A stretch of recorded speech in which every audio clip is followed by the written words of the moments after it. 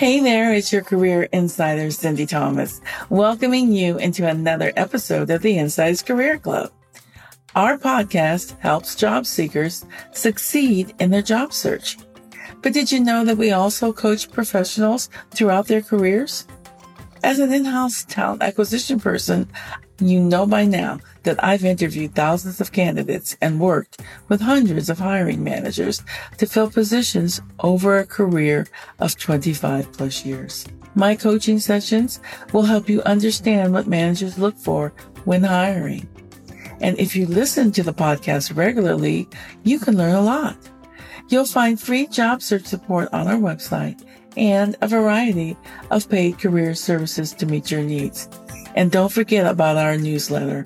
You can sign up for that on the site. Now stay tuned. There's a great podcast coming up. There's been a lot of talk about recession lately. Have you heard it? Lately, it seems as if I'm hearing it a lot more frequently. And it's made me think about how you can prepare for a recession. For some of you, this will be your first experience with one. So after doing some research, I put a list together, which we'll get to a little later. But I wanted to discuss a few terms with you first. A recession is when there's a prolonged economic decline and shrinking markets. Unemployment rises and production goes down, which generally will slow inflation. Now, inflation is just sustained increase in consumer prices for a period of time. And basically what it means to us is that our dollar doesn't get us as much as it used to. And you've already been impacted by inflation at the gas station or the grocery store where you paid more for your purchases. I heard some facts just earlier today on the news that with inflation being 9.1%, it's costing the average family $493 more per month just to maintain their status quo. Now, causes of inflation come from an increase in demand or supply side factors like the effects from COVID.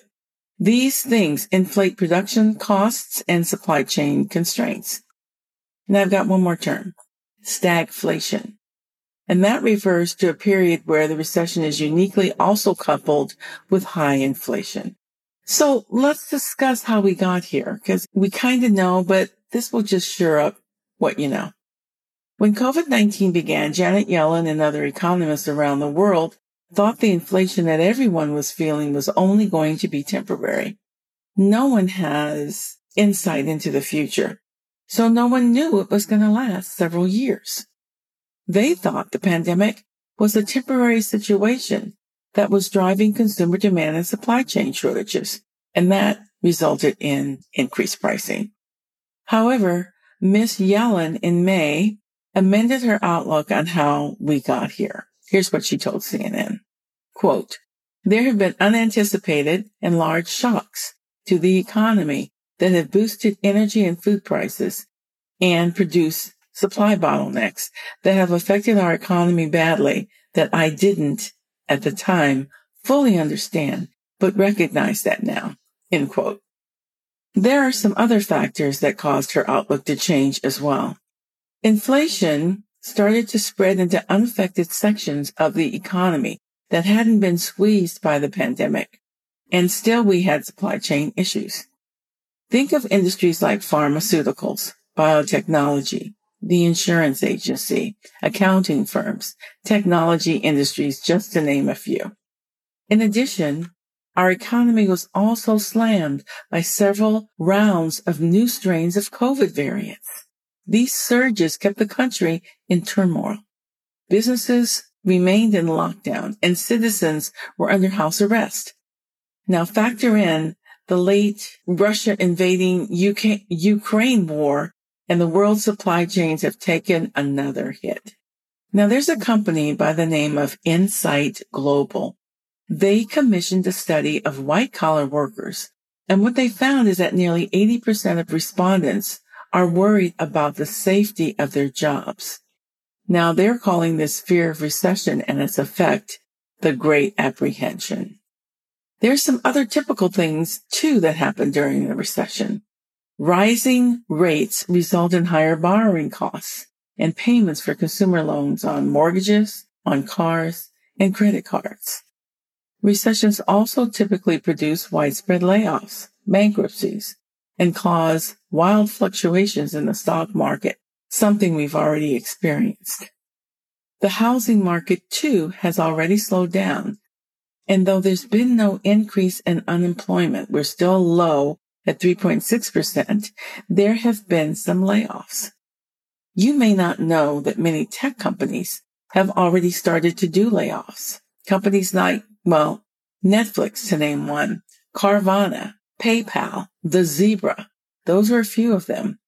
Now, there's a CNET article that I found quoting a website called layoffs.fyi. It tracks job losses at startups. They reported that there were close to 37,000 layoffs from startups in the second quarter of 2022. That is quite a bit for one quarter. Now, multiple sources, including Wall Street, CNN, and CNBC, are reporting a high probability of an economic downturn that may occur in the U.S. They think it will start either the fourth quarter of this year or the first quarter of 2023, and its duration will be about a year. Other opinions or predictions include Goldman Sachs. Their economists are estimating that the U.S. will hit a slump in 2023 at 30%. And our Federal Reserve Chair, Jerome Powell, he is saying that the U.S. and a recession is a possibility, but not inevitable. Now, there's a parallel opinion I want to share with you. It's coming from Wall Street, and there were more than 50% of investment and economic professionals that think that the Fed's attempt to combat inflation by rising interest rates and running off the balance sheet will eventually cause a recession. This is the recession they're trying to avoid by raising interest rates. All of that stuff is mind-boggling. So how can you be ready for a recession? First off, think the 3 C's: cool, calm, and collected. I want you to remain cool, calm, and collected and take a beat. Sit down and start planning. How would you be affected if you lost your job? What are the changes you'd have to make? Let's look at finances. Do you have a budget? And if you don't have one, now's the time to put one together. Take the time that you need to go over your income and monthly bills. What do you need to meet your monthly obligations? Add some padding to your budget for emergencies or unexpected expenses. Oh yeah, like raising gas prices or food prices. You can also use this time to determine if there's any fat in your budget, like $5 lattes, monthly shopping sprees, or maybe you could cut down on eating out. Then prepare your lists and save them. So if the need does arise, you're ready to act. Now let's talk more dollars and cents. Easy. Delay large purchases. Don't go out and make big expenditures for a car, a boat, a home, or any other large purchase. And if you were planning on buying a house, you notice that the mortgage rates have doubled in just the last couple of months. If you're in an apartment, it's a good bet to continue being a renter and save as much as possible. Second tip, don't make rash investing moves. Talk to your broker or financial person and consider signing up for automatic rebalancing of your portfolio. This feature can ensure that your investments stay properly weighted and aligned with your risk tolerance and investment goals, even when the market swings. Now, we all have savings accounts. Continue to save as much as possible just in case your income does go away. Remember that businesses haven't recovered from economic downturns resulting from the pandemic. But what you need to do is to gather all your saving resources, your bank accounts, your 401ks, and your investments together. And then remember, think back, do you have any 401ks that you left at a former employer? When you do this, gather all this information, add it up, you'll know what you can put your hands on in available cash and savings. Now, Susie Orman, who's a financial guru, recommends that you have at least 12 months of your monthly salary or more saved. Now, that's a lot of money, and it may be difficult or near impossible for you. There are other financial planners that recommend having 6 to 9 months as an emergency fund. But if you have a family and children, you're going to need more, so plan accordingly. Other options. Get a part-time job. Increase your income by getting a second income stream from a second job. Be sure to weigh the cost of your earnings against what you spend for the new part-time gig to be sure it's worth your while. So, for example, if you've got to drive to a second job and it's a ways away, you're going to be spending a lot for gas. Consider what all those costs are going to be and compare it against what you're going to be earning and see if it's really worth your while. Another tip, work on getting a raise or a promotion. Talk to your manager and see what you need to do to get promoted or get a raise. Get a plan in action and follow it. You can update your resume.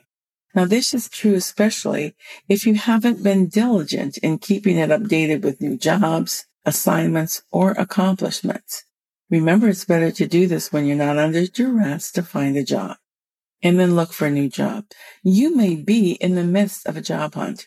So if you're thinking of leaving your current employer, weigh the risks. Be thorough in your research. Unemployment numbers are low. Job rumors. Now here's some things you may have already heard because I've heard it on the news several times. There is some scuttlebutt going around that there's 2 open jobs for every 1 person seeking a new position. Now, what you need to know that's missing from this statement is that only part of the picture is being presented. The logic is off. 2 people for every 1 job may be true purely in a numerical sense. However, when you look at all the factors and you drill down and you look at the type of jobs that are open and the population seeking jobs, the talent, skills, and abilities and the jobs that are open are mismatched. A job buffet may be more in line for workers in skilled professions. They're in demand. But workers that are unemployed are more likely to have been in jobs that they no longer like or want to do, like the jobs for waiters and bartenders and warehouse workers and other frontline workers. These workers are seeking jobs that are not physically challenging. Unfortunately, they may not have the skills or the experience to qualify for more skilled professions. So, I've got a word of caution for you.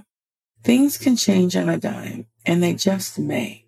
If a recession is on the horizon, you could be impacted by the old practice of last hired, first fired. Here's some things to keep in mind as you interview. Vet out the possibility of coming layoffs with the interviewers that you meet with.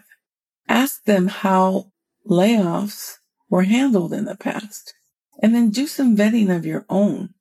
Look at the website of the company. Look at their quarterly results. Read what you can find in press releases to know what's going on with the company. And then use that information when you're interviewing. If you're leaving a full-time job to take a new job, be sure to explore with HR the type of provisions the company has for layoffs and or acquisitions. Is something already in place? Is it coming?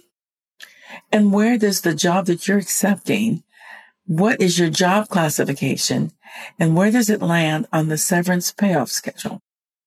If they don't have a severance package, you may want to try to negotiate your own severance. Be reasonable, but think about what you may need in support before you find another job.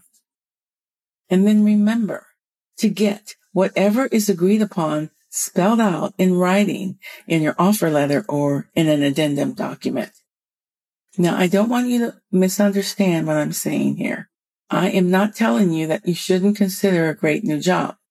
Just be sure that you're as prepared as you can be for any possible unexpected changes. Now, I want to get back to talking about how to find money for an emergency fund. So if you're working, or even if you're not working and you have stock with an old company, if you've been on your job for a few years or you have stock options that you earn over the years someplace else, you have options, literally. You can get some ready cash by selling that stock. Now, if you have a 401k, keep investing in it if possible. If your options for finding emergency funds are limited, consider using money from that 401k as your emergency fund. You can also investigate getting a 401k loan option. You can check all that out. Just be aware that there are age restrictions around withdrawals and payback. Now here's some final thoughts. Remember that your best defense is always a good offense. The things that I have shared with you are offensive, things that you can have some control over, because there are many things that we don't have any control over. Get your financial affairs in order, and you know you'll be able to weather a looming recession.